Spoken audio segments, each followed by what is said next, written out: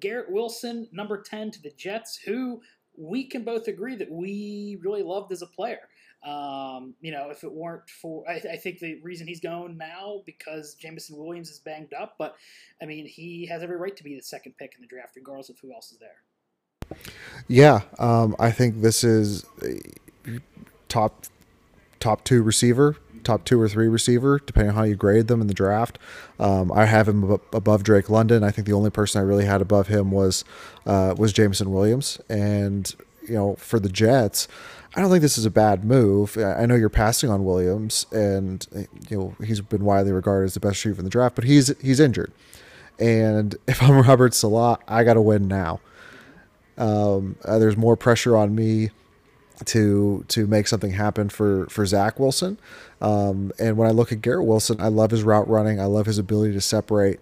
You can play him all along, pretty much every position out wide. So he can play X, Z, or in the slot, and he can be impactful from all those places. He's very explosive, and I'm just really looking forward to seeing how he pairs. With Zach Wilson, I think it's a good move by the Jets. I think they did a nice job with Sauce Gardner, the earlier pick. Another good one with Garrett Wilson here, and we have a trade. Oh, okay. The Washington Commanders have traded to the New Orleans Saints, so see what goes there. But anything else on Garrett Wilson? Yeah, the last thing I'll say is, this guy I feel like is uncoverable, and that's a great tool for Zach Wilson. I think he made C.J. Stroud at Ohio State look a lot better than he might actually be. He has, how I love those phone booth releases, Matt, and this guy has that. He creates great separation, great footwork. He ran every type of route, goes across the middle, great body control.